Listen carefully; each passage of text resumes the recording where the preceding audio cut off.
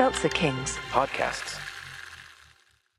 Hi, everybody. I am Joe Welke. I am Vance. And we are the hosts of Boys Watching Buffy, a podcast where we go through every episode of Buffy the Vampire Slayer for the first time and give our review and reactions. So come join two men who call themselves boys, experiencing Sunnydale and the Buffyverse for the very first time.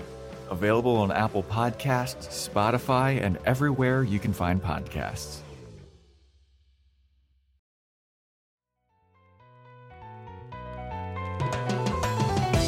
You're now listening to The Bradshaw Boys, a podcast where three relatively grown men binge the iconic HBO series Sex and the City. So dust off those DVDs and grab yourself a white wine or even a Cosmopolitan and settle in. Take it away, boys. Welcome to The Bradshaw Boys, a podcast where three guys, for the last time ever, watch Sex and the City for the first time ever, mostly. I'm Corey Cavan. My name is Kevin James Doyle. I'm John Sieber, and oh boy, we've come to the end. This is the end. This is our oxygen packs are low. We only have a few little protein things left, but here we are ascending the top of Mount Everest. We've lost some to Bradshaw Boys. We've lost. Any second, you will have seen the whole show.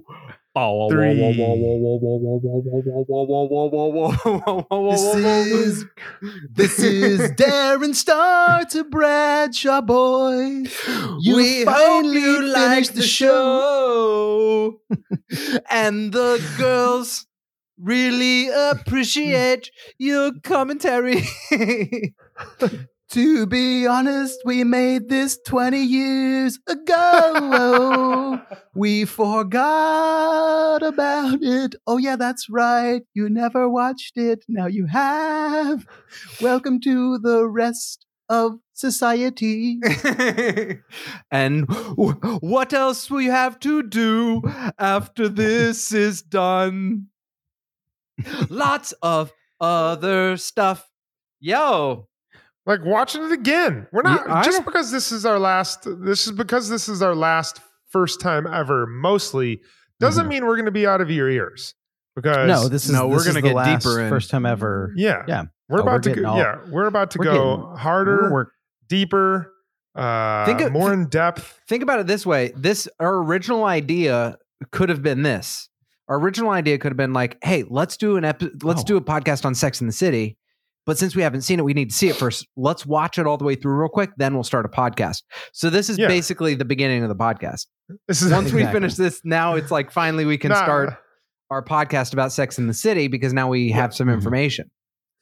Yeah. Or you could look at it this way. You like the 5-star tangents? You like the 4 Cosmo tangents? We've seen the whole show now. Now we can just really get tangential with you. We can do an entire episode. We will do an entire episode on Turtle Tab. Yeah, we'll do a whole episode on the mushrooms. Like we'll go all in. We'll have a mushroom forager on. By the way, I've heard there's like a really good Amazon Netflix or Amazon doc called Fantastic Fungi, which is just about mushrooms. We'll watch that. And we'll find the actor that played Turtle Tab. Yeah. Listen, can't be hard. We did it. I mean, last time we did like a check-in. Today, I guess, we've talked so much about how this came about, but it is like crazy. It's crazy to come to an end of a thing. It's, it's not the end, but to come to a conclusion of what we set out to do. So many podcasts John's in business. And so all you listeners know, we do this for fun. Like we are so thankful to have an audience. Like we didn't have, I think more than like 50 or 100 people listen to an episode until like maybe 2 years in. And, and it's really exploded the past like year. I think, last year, our Kristen Davis episode, I feel like gave us like some big traction. That was last December. And this past year, it's just grown and grown and grown. And it just means a lot that that we were able to go through this whole thing and learn and go through it with people that enjoy what we've been doing. And then also to not just stop 3 seasons in, because like we get tired of it and we're like, oh, it's hard to schedule. Like it's been, the more you've gotten into it as listeners, the more we've gotten into watching the show. And that has been like something we didn't expect, because you just wouldn't, you know, you hope people listen, but it's been over and above, I think, our expectations. So thanks to everybody who's like followed this with us. Mm-hmm. Absolutely. Yeah. If you've been there from the beginning, thank you so much. And if you came in the middle, thank you so much. And if this is your first episode, wow, you should go back and listen to some other ones. You must be extremely confused. You are like, what did I get into? This is how I know that not everybody goes back and listens from the beginning, because the first year we would get so many people that were just like, fuck this episode. There's like a specific episode that people hated, and we don't get that. We haven't got that message for a while. So I was like, there's some people that are skipping some eps in season. You know what? When I tell people to watch Parks and Rec, which is a show that I absolutely love, I will tell people just skip the first season. Just don't watch the first season. Start with the second season. That's when they start figuring things out. And then if you're a fan of the show, then you can watch the first season. Then you can go learn about the pit. You can learn about the pit, the Pawnee Pit. Exactly. That might have been. They wrote. What was that? Wait, what? We had a little hiccup. I was going to say online hiccup. They wrote that whole season without ever airing an episode. Really? Which is how we did our podcast. We did the first 5 episodes without releasing. And then once they started going out, we were like, oh, we need to figure out how to do this more. But it proves to what Kevin just said. Our audience interaction made it more fun, made it better. We loved getting to know all y'all, and are excited to keep getting to know you as we go along. Yeah, that's the thing that going off of what Kevin said, when we get like an email or a message on Instagram, or someone, you know, reaches out with a specific question or concern for an episode, it really makes it feel real, and it makes it feel like this project has been worth it. That to know that other people are out there listening, engaging, and like into what we do feels really, really, really, really good. So thank you so much. If you have listened, if you've contributed, if you have, you know, joined us in any step along the way. And I do want to reiterate, we are going to rewatch the episode or the series. That is what you do with Sex and the City. You watch it until it's an old, comfortable baseball mitt. And that's what we plan on doing as well. Yeah. Yep. And so that's a good time to say that we just got a recent iTunes review, and it was someone who said they're a longtime listener and they hadn't reviewed yet. And so I do want to say, please, if you haven't reviewed, this is your chance to say whatever you want. If you ask us a question in there, or you give a comment, like, we love looking at the funny reviews you guys make. And really it super helps us. Megan Tross just put up a review, and she said, I'm a longtime listener, just now getting around to writing a review. Listening to you guys every week is so much fun, a whimsical experience. Their banter with each other is great. And she said, all in all, a 5 Cosmo rating. So please give us a 5 Cosmo rating. And it means a lot. And it just helps us. There's been a lot of people recently that say they're having a difficult time, or it took them a while to tell the difference between Corey and Kevin's voice. Yeah. Do you guys think you have similar sounding voices? Well, the entire podcast I've been doing a Kevin impression. So that's why you're tripped up. This is my Kevin impression. Yeah, exactly. I haven't got the laugh down yet. Yeah, it's funny. We've never heard that until, I guess like, because people can see our face. So we're, but yeah, so just so you know, this is Kevin. Hi. And this is Corey. Hi. John. And this is John. Did we sound... Doing Kevin's laugh. Hell yeah. Cackle. Dude. Kristen Davis commented on I said it was our last episode, and Kristen Davis put on the crying emoji under our thing. Probably it was the crying emoji because she's like, oh fuck, they're gonna ask me again to be on their podcast, I bet. She's crying. No. She's like, oh, here it comes. Here comes the ask. She's like, She's like, oh gosh, here Dude, it is. but you know Once this what? We vaccine did a happens, call they're in gonna come out to LA. We did a call in last time. We could do a Zoom with her this time, and That's right. Yeah, so we totally could. Now yeah. that Zoom's a thing. Yeah. Yeah. Remember when we started this podcast, I would say only 5% of the world knew what Zoom is. Yeah. Now everyone, my parents were talking about Zoom and stuff up. I got invited to a Zoom holiday, not That's by so my wild. parents. They were like, you can come home. But yeah, I mean, it's like, that's how we're doing the podcast now. yeah. Mm-hmm. You know, when we did this, we were like, we have to go to the studio, which we love going to the studio and miss going to the We're studio. like Drake. We just love being in the studio. Gosh, so much. Yeah. Yo, I I know feel most alive. I went pretty ham on the Martin Grable content this weekend, but I will say this: the amount of Rightfully so. well, yeah. Grable's a gem. Grable is a legend. I would just say here's the difference, and I think this was representative in people's comments. But like when I put the very first post I put on was just a picture of him and explaining how he's actually like one of the great men of the series because he has a great job. He's very cultured. He is a gentleman. He like has great party banter. And then I honed in on the pomegranate thing because that's literally like a very sexual fruit. Like since like biblical times, it's like sexual. Since ancient Greece, it's been sexual, right? Ancient Greece. Isn't that Bible times? Yeah, I guess you're right. Okay. Well, but yeah, I just know it's in like one verse in the Bible and it's like, dude, Solomon was so horny, just jerking off writing Bible verses. Songs of Solomon. Okay.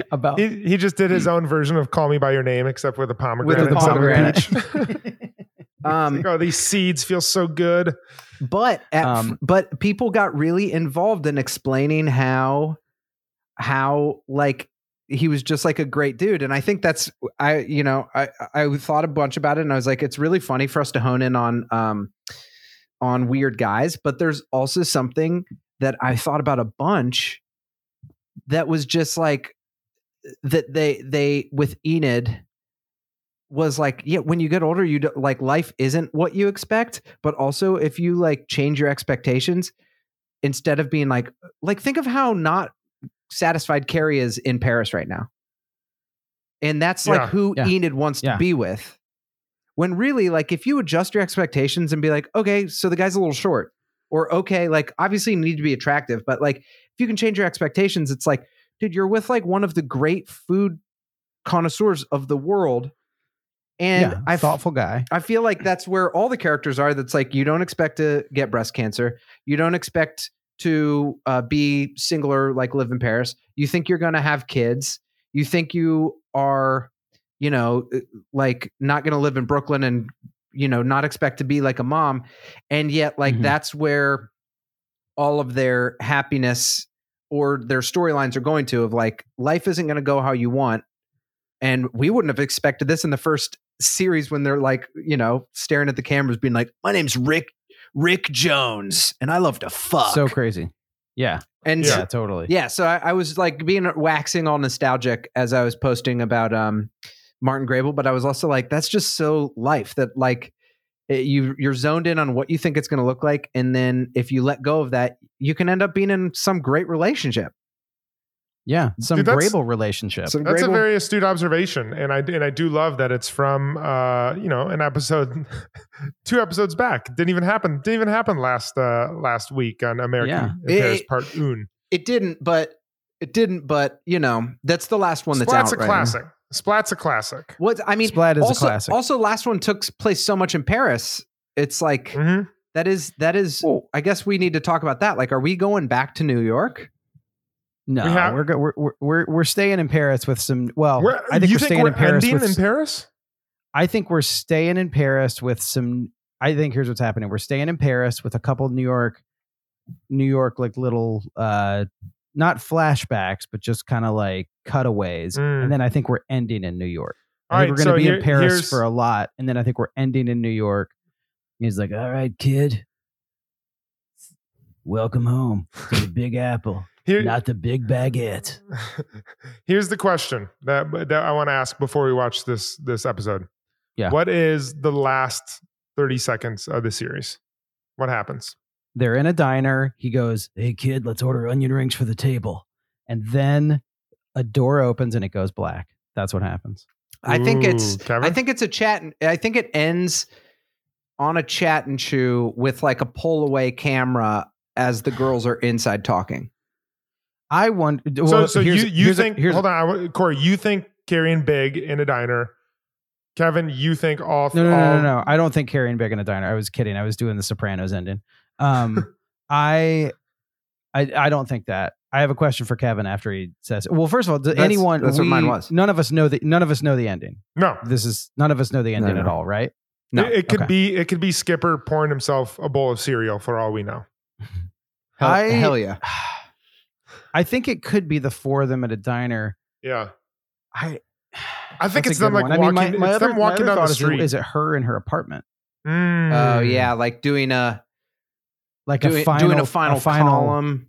Maybe I wonder if she gets back and she's like, "Can I do one more?" And they're like, "Oh yeah," or if she just does what George Costanza does and just goes back and like pretends she never left her job. I mean, I wonder if there's a last column. Or I wonder if there's a her walking down the street solo moment. That's what I was thinking. It's her in New York. After she's had a little tie up with the girls, after she's had a tie up with Big, because we know Big is going to get her. If she has a solo, I'm the girl in New York, and New York is the fifth character, and I end up with the fifth character. That's where I put my money. I put my money in her looking absolutely fabulous, alone on her street, walking down the street. Yeah, I wonder if there's like some they have a get together, then she leaves it, or if they make some sort of plans to get together later, and she's finds it because there's so much of her needing to be satisfied by people showing up, like on her, obviously, like I wonder if they have a get together, but at the end, if somehow she ends up by herself by accident, and instead of on her birthday, it's like, oh, it's beautiful. I get to be here, happy alone. Yeah. I think there's something there, John. Did you guys? I know we need to watch it. Did you guys see the very last Stefan sketch ever on SNL? The Stefan wedding? No. They basically, it's Stefan and Seth Meyers get married, and they show every single Stefan character reference that's ever happened. Not all of them, but a lot of them. And they all appear through this shot. What if it's just Carrie walking through, and she walks by these old characters. Capote Duncan's there. She walks by all the guys, Len all the construction Snyderman. workers yelling at her. Len Schneiderman. She walks into the air. It's just one long tracking shot. Dude, that'd be sick if she went to if she went to Madame Tussauds and it's just all the guys from Sex and the City, and you're just like but they use face lickers there. They use the real actors, but they make them up to look like they're wax figures, so they're like kind of like moving a little. It's like not done well. Dude, that is so dumb. All right, old man ass is there, turned around. Old man. Let's watch the episode, and we'll see you all on the other side. Well, I wish we could be doing this in person, but I do too. We'll see you boys in 45 minutes. See you guys in a little bit. See you in 45. See you in 45. Bye. Episode 94. An American Girl in Paris, Part 2. Carrie is desperately lonely in Paris as Alexander is spending so much time on his new exhibit. The chemo treatments are killing Samantha's sex drive. Miranda must take care of Steve's mother after she has a stroke. Charlotte and Harry try to adopt a baby. Big finds Carrie in Paris and says the words she's been waiting to hear for 6 long years. And now, back to the boys. Hey, all you true crime fans, this is Mike Ferguson. And this is Mike Morphin. And we'd like to invite you to listen to our podcast, Criminology. Launched in 2017, we've covered a variety of strange cases from murders to missing persons. Some of the cases are ones you may not have heard of. Other cases we cover are some of the most historic in true crime. There are 200 episodes of Criminology available to binge on right now, and new episodes come out every Saturday night. Subscribe to Criminology today, wherever you listen to your podcast. You've got the love. You got the love. You got the love. You got the love. I mean, man, wow. Who got emotional? That's what I want to. Let's just get right to it. Who got emotional? 100%. Listen. I teared up a couple times. I also raised my hands in triumph at another point. Kevin, you get emotional? Do you know what the term frisson means? Frisson? Frisson? Yes. Frisson is the scientific. It is the bodily thing when you get goosebumps. That's what it's scientifically called. And I got frissoned up a few times. I was waiting for a teardrop to fall, but I think it was because I had to do my camera work too. I was a little worried about that, but the tears welled up. They just didn't drop. I had some wells. I don't know if I had any drops, but definitely I had more than one well. Oh, Johnny? Man. Yeah. Dude, I think fantastic acting all the way around. Just everyone in this episode, just their acting chops came out tenfold, and unbelievable performances. Just tenfold. Also, I think. Go ahead. Sorry, go ahead. No, you go ahead. I think when my top emotional moment was when Charlotte and Harry see their baby for the first time. That was that for me was hit me really hard. I'm so happy for them, and the arc of that character line where they lost the baby. And then just he gets it in the mail, and they look at that picture. She looks at the picture for the first time, and the tears just start flowing down her face. Ooh, yeah. I think that was tough. I just thought it was like from a general tonal perspective, is such like a bold choice to literally just, like there's been serious episodes before, but like that was a generally not typical Sex and the City episode at all. It was very heavy. Right. It was very emotional. Yeah. And for it to feel not out of place at all and be like, it feels like a bold, perfectly executed, strong choice. And not just like, it's the end of the series. It's like they pushed further past like what they had to be like, come on, it's a series finale. There's got to be a tear moment. Like all four storylines were fucking real. Yeah. And they just nailed it. Yeah. Also, Tim Van Patten's one of the main directors for The Sopranos. Okay. And he directed that? Yeah. And then I believe he was one of the creators. I could be wrong, but he was one of the creators of Boardwalk Empire, I believe. So he is just like, he's directed some other Sex and the City episodes, but he's just like, he's like a directing beast. And I feel like there were some shots in there that I was like, man, this is like a film. This is like going to the next level. It is. Yeah.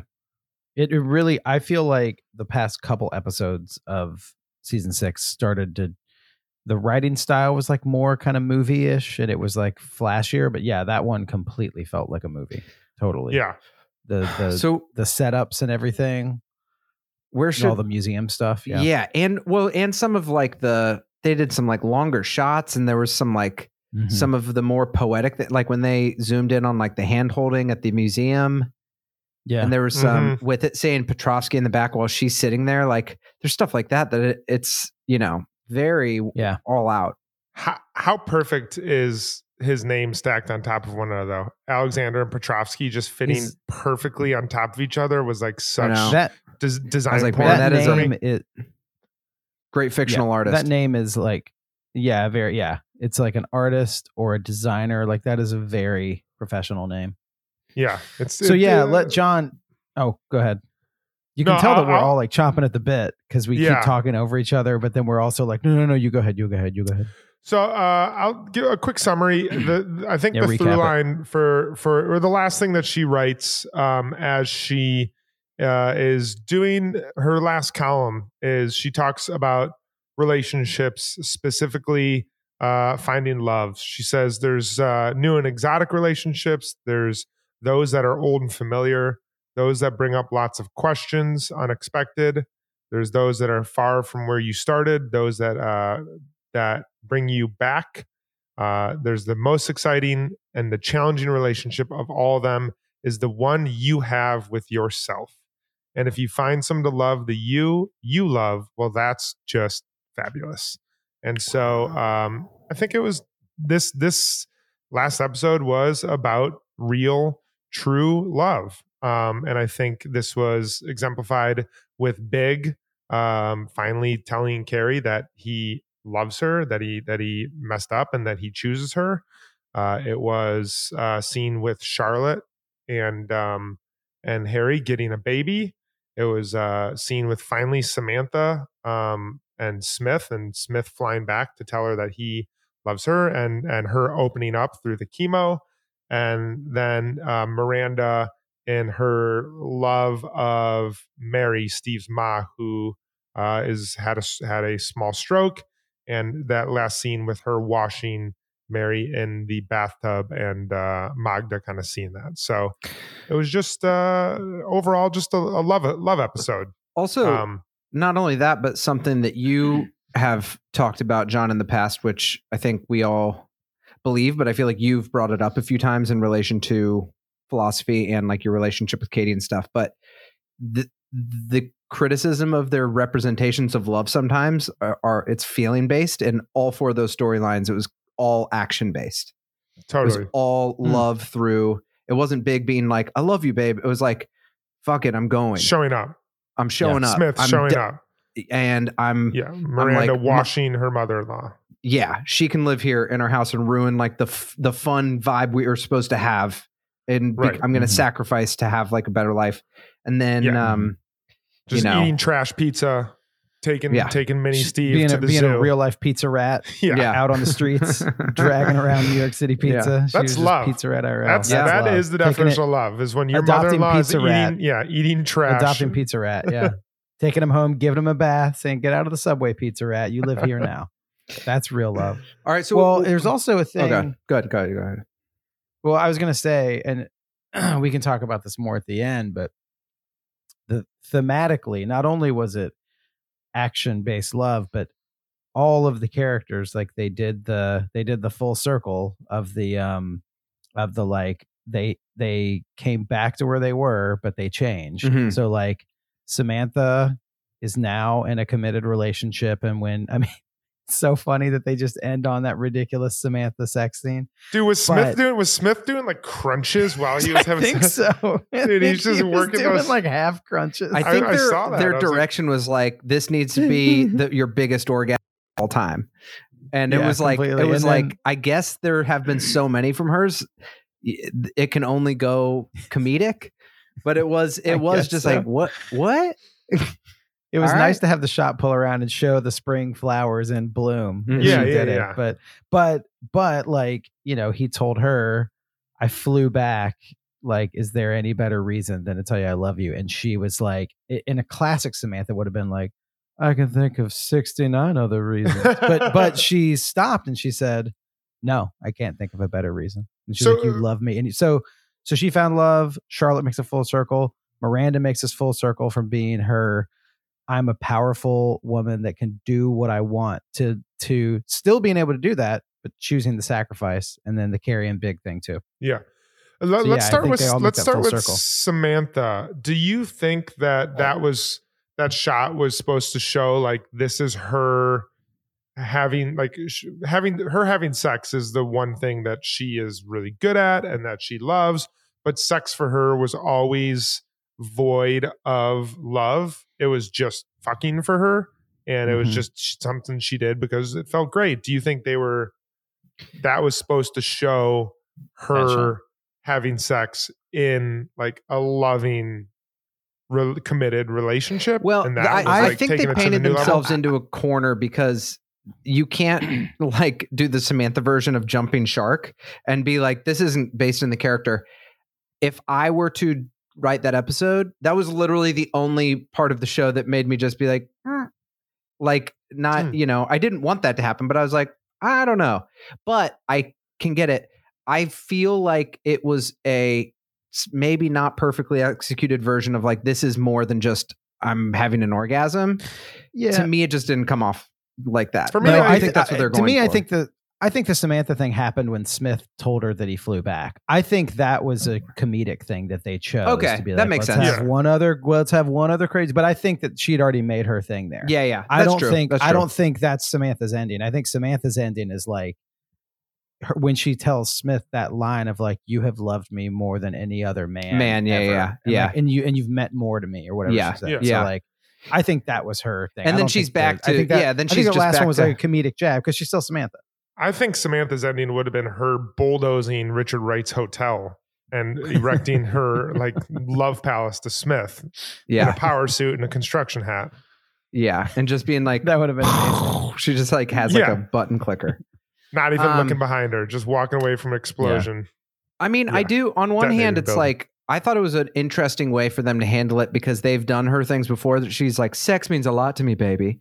But it's like people older and longer relationships and older, like that's why Viagra is so popular, you know, and that's why those commercials, it's like those that having a loss of libido can be destructive and painful in a relationship. And so of all the people that you would expect to lose their libido, it's going to be her. And so I thought they did a really good job taking her I'm Samantha thing and being like, Samantha doesn't want sex anymore. And like I was saying, that for them to go bold with it, because if this was season 4 and just like with a boyfriend, she'd be like, oh, I don't want to fuck anymore. I guess I'm fucked, you know, like, haha. And instead, I thought that they just handled it with so much, like, I don't know, like that's even said, there's this really intense movie called Breaking the Waves.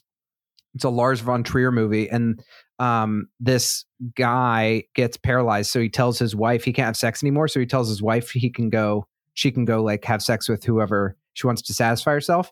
And then it's like this kind of tragic movie. And so I do think it's a huge thing. Like that Samantha said that. Also, it's really powerful that he said no. And then also like that they didn't take the easy way out, you know, and that they chose each other. I thought that was just like such a crazy, heavy, cool way to handle Samantha's deepest desires as a character. Totally. Yeah. And then they get to have that like fun sex shot where it's like they still get to have that thing together that they wanted and they liked and everything. If only he was wearing his Attila the Hun outfit though in the last sex scene, it would have made it a little bit better. And her dressed or like if it was like it was like in Scary Movie. Do you know in Scary Movie? In Scary Movie, the guy ejaculates and she like shoots off of him and hits the ceiling. Oh my gosh! Is that the same? Is that the same scene where the guy puts on like goggles and gets out a hedge trimmers when he notices she has a giant bush? Well, we're now a Scary Movie podcast, so buckle up. Hey, welcome to the Scary Movie dudes. Let's talk about Charlotte and Harry. Yeah. Let's talk about Charlotte and Harry. Dude, when they had that couple over to their apartment. Do you mean the couple from Charlotte, North Carolina, and my hometown? Fucking dumb idiots. Like, wear a condom, you fucking idiot. Hey man, listen, I just, you know, man, I mean, first of all, we're second cousins, okay? So like that's the first thing here. We're dumb idiots. New York. Hey, we won't. Hey, can we get on a double-decker bus to go to the airport? Dude. Is that possible, Mr. Harry? When they said Charlotte, I thought like locks is what you put on your locker. I was like, Corey's going to be so annoyed right now because Corey already like tells you sometime, like whenever people are just like, yeah, all fucking 200 million people in the South are racist and dumb. Like you hate those poor representations of Southern people. Well, I know. And this is just like that. We won't have that, baby. We gonna have that. Well, it's also what's also so. I mean, here's the thing. Like, I totally get it, and like, I'm used to it. It's funny though because this is 20 years ago, but it's also funny now because like with pandemic and things, there've been so many New Yorkers that have moved to Charlotte and that like live in Charlotte now because it's like a big financial hub. But it was funny that they picked Charlotte as opposed to. They picked Charlotte because her name. Because of her name, yeah. That's why. Yeah. But there's so many other more redneck places in North Carolina, like where that could actually happen, and like that's the biggest city in the country. And they chose Charlotte because they don't have good sex education in their schools, and those people are like, "What? Oh, it's coming terrible. in, you made it's a baby." Terrible. We haven't talked about this in the podcast, but the first time I visited New York was with my pregnant high school girlfriend to go for a baby adoption. So you tried the locks though. Hey, the locks are fantastic. I was like, I'm moving here soon and I'm going to start a podcast. I would have loved it if that guy was like, I never seen a Jew up close before. Well, that's what I was thinking too. It was like, wait, hold on. Jews invented locks? Hold on. Where's that? Is this like the Maccabees stuff I learned about in church? Where's that silly hat you guys usually have on? Man, I did really like I liked the line with Charlotte. Like, it was pretty interesting that Charlotte was kind of the strong person in this, which was cool. She was the source of strength for Harry, and it was like which I think was important to show. And it was a very cute and funny line for her to say, like, we're Jews, we've been through more. Like, that was it was like funny Jewish humor. Also, it was just really sweet of her and really good to see Harry break down. Like, when he cried, another great acting moment of seeing the Poppy just like, he's frustrated. He's sad too. But when we first started this journey, he was just like, okay, let's get my wife a baby, whatever. I love her. Yeah. So I thought that was cool. Yeah. I thought that, that was the thing that I was like, it played out. We talked about this before, but like, it played out in their relationship where it's like, they ended up, I think you said something like this, Kevin, where you were like, if you don't stray from something, you don't know, you hold so tight onto one thing you're going to get. And they ended up getting what they wanted. But it's like, you look at Charlotte's life at the end, it's like this Harry, who's like the best, but like not at all what she was starting out with. And they get like, they really went through so much. Last thing I'll say about the Charlotte couple real quick is another HBO show, Eastbound and Down. Eastbound and Down is the only comedic show that does a legitimate, hilarious and accurate portrayal of Southerners. But they're so from spot there. on, and it's yeah. I mean, they're from Virginia and North Carolina, but it's like, it's so spot on, and it Dude, like Leslie doesn't give it a Schaefer, pass. BMW, woo, dude, so good. I mean, it's amazing. Woo, okay, woo. Deep in my plums. But yeah, I mean, I think that theirs was their entire, besides Charlotte being at the final chat and chew, was. No, never mind. I was going to say, I thought her entire storyline took place in the apartment, but she also had a went scene to Miranda's. with she had a scene with Miranda. And she had a scene shopping in the beginning. With Anthony. With Anthony. Yeah. Wow. Which was like a great goodbye to Anthony. I wish we would have had Willie Garcia. Yeah, I just thought of that. I was a little sad we didn't get a Stanford goodbye. It kind of makes sense in the sense that Carrie was gone the whole time, and so you usually get Stanford when you get Carrie, but that was a little bit of a bummer. Yeah, I mean, imagine the pressure when you're in the writer's room or you're sitting down with this, talking like how many different directions you can go, and how do you have to please the fans and you have to tell the story. You can't go off the rails and be like, we're writers, we're going to write whatever we feel. Like, you have to have the fans in mind and the viewers, but you also have to be like, probably be like, listen, we have this posted on the wall for Stanford storyline and we can't get it. And it didn't, it's a bummer to not have them, but it didn't feel like it was missing actually. Yeah. Really? I did feel like it was missing a little bit. I feel like they showed him enough to where he, for me, was like the New York character. He is like, another fabulous side of Carrie, and I don't know where they would have put him. Maybe like in the montage of like her talking about finding love and finding like you are the most important person to love. I feel like they could have had like a quick Stanford scene in there. Just one little quick exactly. thing. Yeah. Just to get the whole cast and crew in there, Yeah, I agree. Yeah, I know. I feel like that would have been nice to have that in there. I was thinking, I was like, maybe he could have met her and Big at the airport, but I don't know. I'm just like shoehorning it.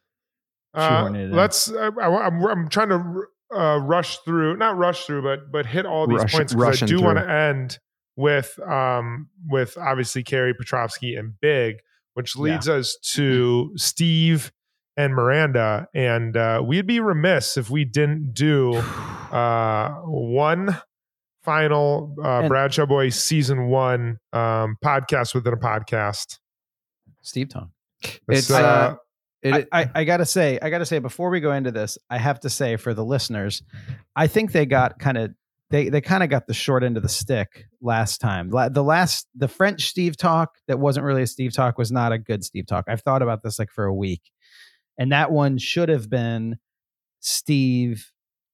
I focused too much on trying to speak the tiny bit of French that I can't speak. It should have just been Steve like trying to make his way around Paris. So that one wasn't good. So we definitely need a redemption of that one. I'm thinking that this Steve talk could be Steve overhearing Miranda asking Big to go get our girl, and him taking it upon himself to hatch a plan to get Carrie from France. Okay. Yeah, like how? Yeah, like Kevin, I think you should play like the ticketing agent at the Air France flight, and Steve, you can explain to the agent how you're going to go. Who Carrie is and how you're going to go get her from Paris. Gotcha. Okay, here we go, ladies and gentlemen. Season 1, final. Well, it's a favorite time. It's a favorite time. It's Steve Talk. Miranda. Hello and welcome to an edition of Steve Talk. Hello. How may I help you, please, with your? Hey, I don't have a lot of time. How's it going? Hey, my name's Steve. So my wife, Miranda, she's okay, hold on. I'm all jazzed up because I first of all take a deep breath right now. Have a cigarette. Thank you. Oh man, I hadn't smoked since this one crazy night at the bar when Aiden was there with his stogies. Okay, thank you. Okay, here's the deal. Is he still a part owner of the bar? They never totally explained. You've been to Scout before. Yeah, he's a part owner of the bar. He's great. It's like he's got the furniture business. He's putting in a new marble wood. It's a marbled wood thing. It's going to be really nice. Yeah, it's cool. How do you know Aiden? Oh, okay. Oh my gosh. Hold on. Sorry. No, we got to get the girl. Have you ever seen the movie Ransom with Mel Gibson? So I'm thinking, we got to get classic. Carrie. It's so good, right? That movie's amazing. Like, there's that one scene where they push that girl down those stairs and her knee bends like this. It's crazy. It's like the violence is realistic at the end. He's all cut up. So what would you like to do right now, please? Oh, you know what? I don't have a passport. You need to go get a passport. I think I'll be right back. Oh. Hey, next week, come by Scout. I'll give you we're having free shots on Wednesday.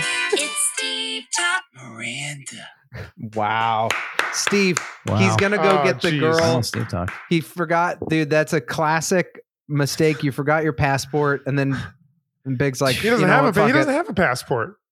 He forgot that he didn't have one. I could see him trying to borrow Maz and playing it off as his. He shows his New York ID, which is like a New York City ID, and he's like, "This gets me into all the museums." Hey, listen, I think it gets me into the Louvre. So, is there a way that I could get on the plane to get to the Louvre? You can't take a cab there. Man, they definitely.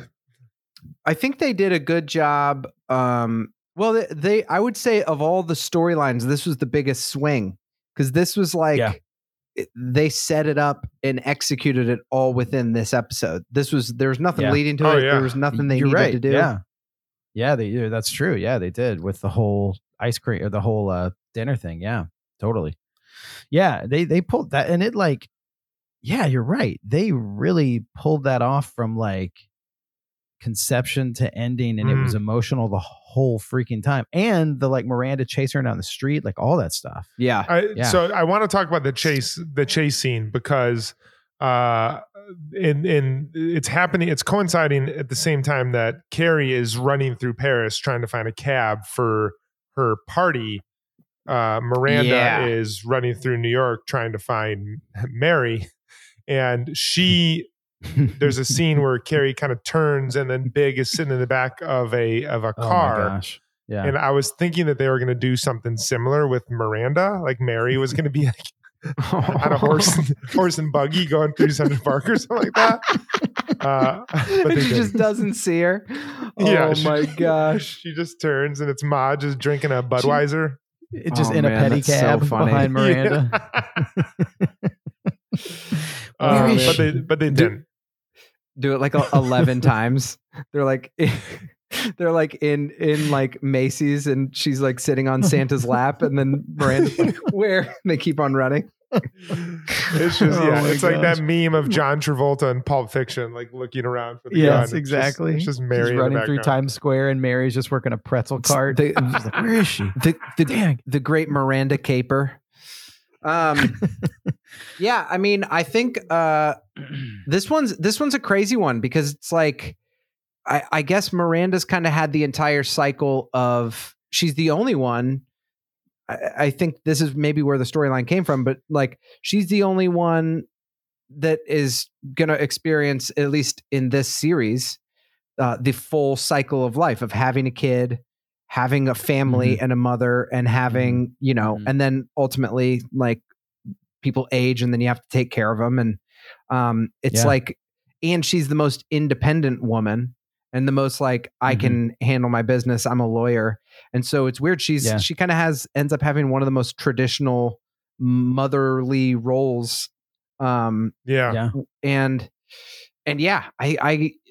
thought Anne Meara did such a great job, to like, usually she plays that part for comedy. And here it's like, it was the same character, but there was like a heaviness to it that you're like, oh man. Yeah. It was. Yeah. And there's, I liked how much we got a Magda too at the end. Like Magda, they kind of have Magda basically step in as like a kind of a surrogate mother for Miranda a little bit too. And I remember people kept being like, oh, you're going to get like more Magda, but that was great to have her. Like, I loved it. It was great. Really is a part of the family at the end. Let's finish here with the Carrie Petrovsky big storyline. So we talked about her getting stranded at the museum, and just the movie like imagery of the hand and her being Petrovsky's support kind of when he needed it, and then him abandoning her and the symbolism there. But I'd love to talk about Petrovsky, specifically Carrie and Petrovsky's wife, and this phrase like "as soon as" that got planted in Carrie's brain, that like, as long as you're comfortable with kind of this shallow promise, then you can be with Petrovsky. But it is just this always approaching, never arriving kind of commitment that he can give to you. And was Petrovsky clear about that? Because he seems to think that he was very upfront and transparent as to who he was. And I would be curious to hear if you guys thought he was transparent, or if Carrie was fabricating that he wasn't. I would say that he processes his transparency differently. He says, I'm an artist. He says this, but there's nobody who can actually be in an actual relationship if somebody is ditching them all the time. Cause it's not just, it's like, he can maybe feel that way because he wants his independence, but that would be predicated on the fact that he doesn't abandon her at the museum. That was solely based on insecurity. I need you there because I'm insecure. What if this 27-year-old doesn't like my art? He does. I don't need your support anymore. So, so if he said like, this is late, but I'll tell the museum we still have plans. Like, he's going above and beyond what his promise was. So they're talking about two different things. She's like, here's these 5 concrete examples of like, I'm signed up for you to be independent, but like, you ditched me. You did this, like, and so my guess too, based on his wife, is I bet a month after this, after his premiere, he wouldn't break those promises. He would be like, so he justifies like, oh my gosh, it's my art. That's why I'm doing it. But that allows him to break all these promises, which you can only handle so much when you're on the end of the broken promise. And for him, he's like, come on, I'm Alexander Petrovsky. Don't you see my name? So I'm fucking like, what do I need to tell you? Like, this is more important than a relationship for me. And he was clear about that, but he's never going to feel like he he's so yeah, that's my assessment. I have another sentence, but I can't figure out what it is, but that's it. I think that I agree with you in that, like, that's just always the way it's going to be with him. Mhm. It's always going to be that something will always come up and something will always be there. And his idea of, I guess your question was, John, was he clear about that? I think that he thinks he was clear because his view of a relationship is, no, like, we're together. I got to do this stuff. This is the entire reason why we're in Paris. And I'm not justifying that. I'm just saying, like, that's what he's married. He's married to the game. He's been married to the game for a while. He invented the game, but you know, I think he thinks he was clear about it. My question for you, John, because I thought about this, is when him and Carrie are having that fight. I do think we got to talk about the slap, but like, I do think that him being like, I'm taking a shower and going to bed, that was, you got to show up, and he wasn't showing up there. Yeah. There was a simple thing though, where I was like, was there a misunderstanding when Carrie and him were having that thing where it was like, when she was like, I'm having my party Saturday, and he was like, oh, that's the night I go to jury for the museum. I was like, is this just a relationship thing, or is that like a missed opportunity to be like, oh, do you want me to be there? Should I reschedule with these people that want to have a party for me? Like, is it, how do you feel? Like, it seems like that, and that was like a setup conflict for the show. Yeah. But that to me already seemed like, okay, you're going to have two things at once. And then he has this anxiety attack, and, you know, and like, that happens in a relationship where it's like, I can't go. I already have this thing, but I want to be there for you. But that was this thing where I was like, maybe from the get-go, they should have just been like, hey, maybe don't plan two things at once, and maybe ask her to come to your thing with you. Yeah. Well, I think the issue with their relationship is ultimately what she writes in the ending of the series is that, and I'm not sure if Petrovsky does this intentionally, but Petrovsky changed who Carrie was. And I'm not just talking about like her physical location or the fact that she took away from her friends, but like he cut off one of her legs. He cut off one of her legs, but she became a person that no longer loved herself. You know, and I think they did a good job with this like seeing the wine stain on the book that she had that she was like so excited about was like the kind of like the final straw of her breaking with him. But I mean, that is so important in any relationship. Like you have to put yourself first if you want a relationship to succeed. Now, I'm curious as to whether or not Petrovsky is the one that did that to Carrie, or if she subjected herself to that. Wait, two questions. Yeah. Two questions for John. I know. You said, are you going to make a joke? No, I'm not. Okay. I understand that I'm very funny, but I'm being serious right now. I'm not all jokes. I thought you were going to make a wine stain joke. A wine stain. No. I was like, is there like, because I saw a glimmer in your eye, and I was like, I wonder if he's thinking the same thing I did. Thinking wine stain? Wine stain. No. Okay, got it. No, I was going to say, one, how did he change her? And two, you just said in order to make a relationship work, you have to always be putting yourself first. Did you mean putting the other person first, or did you mean putting yourself first? I'm saying like not. I misspoke. Not like putting yourself first in terms of needs, but you have to love yourself and who you are in order to step up to a relationship. If you dislike yourself, or if you are trying rather to be someone else that you are not, I think the relationship is going to be built on a false ground. Yes, there's a big difference between putting yourself first. I think you should, in a relationship, it behooves both parties if you are trying to serve and honor the other person as best as you can, but you have to love yourself. And Carrie, in that episode, I saw as someone who was uncertain as to who she was. She changed who she was in order to try to fit into what Petrovsky wanted out of a relationship.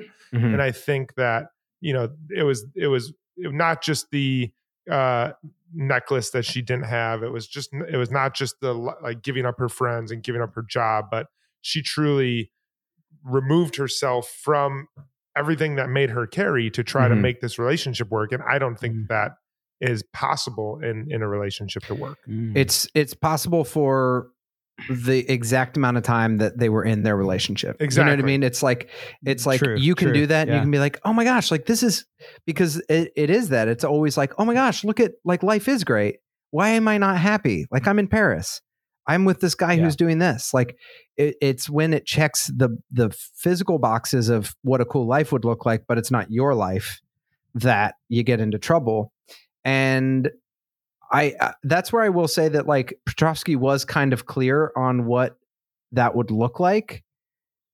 And in that sense, I would just say like, it's not a match. Like that's where Miranda was correct, but Carrie had to go through that in order to learn that lesson. Like you can't learn that from your friend. Your friend, that's their job to do it, but you have to learn that lesson on your own. Like, I think this is like probably minus like the rich and famous, like artist, like the circumstances feel crazy, but it is the most common relationship thing that you see as an adult is like two people that like change to be with one another. And then, and this is just, it ramped up. Usually it's just like small little daily things that don't involve the luxury of like a beautiful city and sex and all the, you know, the fashion. But I feel like this is probably one of the most realistic experiences I've been in my own life and with other people who I'm like, yeah, your life is totally different, John, than it was before you were with Katie, like circumstantially, but like you're the same person, even though so many things are different because you're in a good relationship. And because you didn't change yourself and she didn't change herself, you guys came as full people into one. And I've never accidentally slapped Katie. Okay. Yeah. Yeah. Always on purpose. Have you purposely slapped her? No, come on. I'm coming up to the 6th floor, John. I'm coming up right now. Why do you think they made that slap? I mean, like in my opinion, he had his hand like cocked. But like, why do you think they made that an ambiguous slap? Somewhat like that had to be a choice, right? Yeah, totally. I mean, I think that there was a little bit of it where it was like it was an accident. He did have a panic attack earlier in the show, so I think it's almost more like this dude does not. Speaking of Weinstein, but no, he doesn't have he doesn't have like. I think it's like he's letting all of his artistic energy and all of his stress, all of that, he's all consuming, looking at himself to the fact that it came out. And it's like, it was ambiguous because for him, he's like, oh my gosh, like it wasn't on purpose. But in another sense, it was on purpose because it's like, he didn't mean to slap her, but you did have your rage come out and a person's face happened to be there when you didn't mean, you know what I mean? So it's almost like, it wasn't the same as like full on just like, stop it. Yeah, yeah. But I don't think they couldn't have done that because like then the tone of the like last episode would have been like, we need to find Petrovsky and destroy him. Like, yes, it was a serious thing. Yes, it's horrific when anyone slaps someone else, but she was able to like settle big down, fall, laugh about it. Yeah. And he was even able to make a joke about it. And you as a viewer were able to like step past it.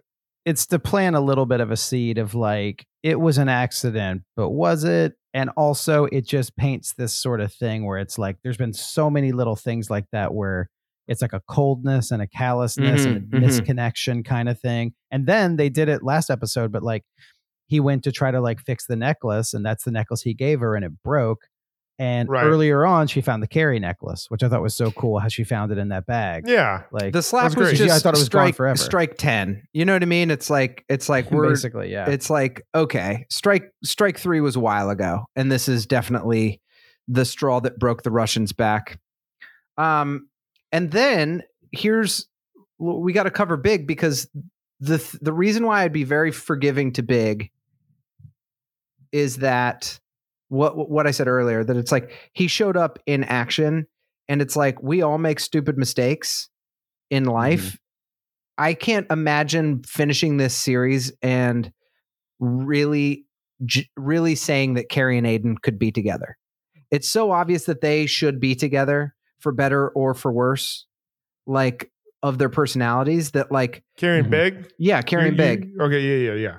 And I do think that like if from here and on she out, picked up a smoking habit again. Aiden's not going to stand for that. Yeah, exactly. Yeah, It'll go when she's smoking habit. Yeah. It's only a France thing. But it's just like they really are, not in a way of like, I don't know. We get lots of people on Instagram. There will be some people that message right now and are just like, ah. But it's like they're really meant for each other. Like that was a really romantic, beautiful 100% thing. And some people 100%. are like, they deserve each other. It's like, well, like they're flawed characters. Are you talking about Big or are you talking about John?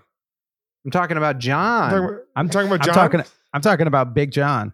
Big John. That's what I'm going to call him from now on. Big John. What a reveal. What like a mystery. And then it's like the most common male name around. I mean, it is like such an English name where it's like, I'm John. John Miller. Yeah. It's just like, I mean, like, why is it John? I don't know. No idea. You found out his name. John with an H. With an H. Very different than mine. I'm sure there were articles written the next day that were like, and we found out Mr. Big's name was ... John ? And then the byline and then the article. I wonder if it's they like, it's like such a. It would have been great if it just said. said. Wonder if they talked about the writer's room. Archibald or something. That's just like. She's like, hey babe. And he's like, that's why I call myself Big because. But yeah, I mean, I thought that was about as romantic as them seeing each other in the hotel. Like that's about as romantic as you get in the old movie films. Yeah. That was great. I know we gotta wrap things up soon, very soon. I wanted to ask you both, what is one thing that we did Roses and Thorns on part one. For part two, which would encompass the entire series. What's one thing that you have learned from this show, or it's changed your mind? It can also be like within that, but like, what's one thing that you think you've taken away from this, that you learned from this show as we've watched the whole thing? I'll answer first because I was thinking about this the other day, specifically with Charlotte's storyline. And I think something that I learned and something that's good for me to hear is not to fight expectations, not to that big changes can happen and your life can be in a different spot than what you thought. And that can be, and oftentimes, a really good thing. And banging your head against the wall, trying to orchestrate your life the way that you played it out in your head is probably going to leave you in a tired, exhausted, lonely, and frustrated spot where this doesn't apply for all things, obviously, but it's like fighting the tide. Life is going to happen, and there are so many things that are wildly out of your control. And instead of fighting that, if you embrace those moments that are different, I think ultimately you will live a happier, more peaceful life than if you don't. I would say that I don't know if my mind was changed, but I don't think I've ever seen a show that has made me like appreciate my life so much and my friends. And I feel like a lot of times, like, I don't know, to watch something that is so impactful from a male perspective, you have to watch like Band of Brothers or something that it's like so outside the norm of like my life, that it'll get to the end of like a war movie and I'll be like, oh my gosh, like I got emotional because, but it's not like what my life looks like. And I think, I do live in New York and I am in my 30s and I do have a lot of the same experience these characters do. And yet, like, I don't know, like probably I think about like one of the hardest times in my life was literally when I thought like my dick was going to fall off. And I was like, I thought I had an STD, and I rode back from a play that I had rehearsals in. And then I just like met Corey at a party at that bar that at a bar. And like Corey, that bar that's closed. That's on 4th Avenue. Yeah. And Corey like met me down the street, and we just like sat on the street, and I was just like bawling. And like, we just like sat and talked for like an hour, to the point where people were like, "Where'd you guys go?"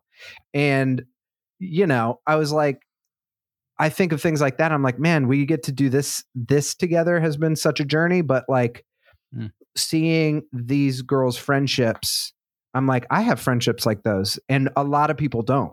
A lot of people don't have guy friendships that they can, cry in front of, or, we've gone through breakups together, or like, all kinds of intense emotional things. And I think like I appreciate you guys and my male friendships, and some of my female ones too, that are that close. And I think that is something that I think is maybe a rare thing to have. I think like my grandma said, she's like, if you have as many great friends as you do fingers on one hand, then like you should count yourself lucky. And I'm like closing in on 2 hands, and and to get to do this with you guys. So I love you, and I appreciate the friendship. Yeah. That's great. When you were talking about Band of Brothers and war movies, it just made me think that I worked at this one job, and at one of the urinals in the bathroom, someone had just written on the wall, "Earn this ... which is the line at the end of. I haven't seen it. I just said it. And I'm not talking about Band of Brothers. Oh, I'm talking about, this is a total spoiler, but it's been 20 years. It's the end of Saving Private Ryan. Oh, okay. It's when and it's what it's what Matt Damon says, and then he's standing at his grave, and he just goes, "Earn this." And it's just at a urinal. It's just at a urinal. It's like, "Earn this." Anyway, I think that those are both great takeaways, and I think that I was thinking this in the last Big and Carrie scene, where, and it's weird, I think, to take this from a show that is unrealistic about relationships sometimes, but not always. But I think that I learned that, I sort of came into the show very much in the Carrie mindset of like, she even has that one speech where she's like, "I want a love that's crazy." And, her last speech to Alex. And as she was saying that, I was like, I don't know if that's realistic. And she ends up with that with Big, but I think that I had always thought that stuff is supposed to click. And I think that I learned through this show, and probably like through our lives as we're doing the podcast, but that a lot of that involves choices and, showing up for yourself, like John was saying. And it involves essentially like living a life. And only by doing that, and by showing up and being present to the things that are happening around you, that is how you can find those things. Yeah. And I think that that's like what all the characters found at the end of the show. And what Carrie found is like, by doing that, by not being someone she isn't, and by characters kind of waking up, they found what they wanted, and they found some sort of like true love. And I don't know if you're always guaranteed those things, but I think that you're better off making like an active choice about them. Yeah. So that's what I found. Yeah. That's amazing. It's been quite the journey that the three of us have gone on, and that the 4 ladies went on. And the last thing we need to do is we're going to do Cosmo rating for the series, for Sex and the City as a series. We haven't done the final episode, but this will just encompass the whole thing then. Encompass the final episode and the series as a whole. Or do you want to do two Cosmo ratings? I'm down for one. I'm down for one. All right. Say it at the count of 3. What your rating is. 3, 2, 1. 5 Cosmos. Absolutely. Fucking Absolutely. 5 Cosmo show, 5 Cosmo finale. This has been quite the journey. Incredible. They stuck the landing. It's rare that you get to see television that is that cathartic and that emotional and touching and funny. It was just like one of the great experiences of my life in watching entertainment. This show, absolutely, they did it. Hey, if you're listening to this and you've been listening either since the beginning or you just started or whatever, like we said, go rate us on iTunes, follow us on Spotify. We have a Patreon where we do more of these fun episodes, and the podcast is not finished. It is not finished. So we are about to go record another episode in a second. We have so many more fun things coming out. And we can just say that this now. We don't have it scheduled, but we've texted with Cynthia Nixon and with Sarah Jessica Parker, and they're both confirmed they're going to be doing episodes. So, so keep listening because we're going to be sitting down with them. I think if we ask Kristen Davis, she'll do another one too. So those are guaranteed coming your way, and even more better things than that. Yeah, and the rewatch, the format might be different. We might not take a break and watch it in between, but we're going to be coming packed with discussion points, things to talk about, more goofs, more tangents, all the stuff that you've come to love. Thank you so much for being a part of this journey. Thank you. Thank you. We love and you as all. Always. Abso-fucking-lutely. Later, taters. Later, taters. Bye. The Bradshaw Boys stars Corey Cabin, Kevin James Doyle, and John Sieber. The show is produced by me, Jeremy Balin, and narrated by Katie Sieber. This podcast is part of the Seltzer Kings Network. Check out all their great podcasts at seltzerkings.com. You can find the boys on their socials at The Bradshaw Boys or on their website at thebradshawboys.com. And as always, if you see them in the street, tip your glass. Thanks for listening.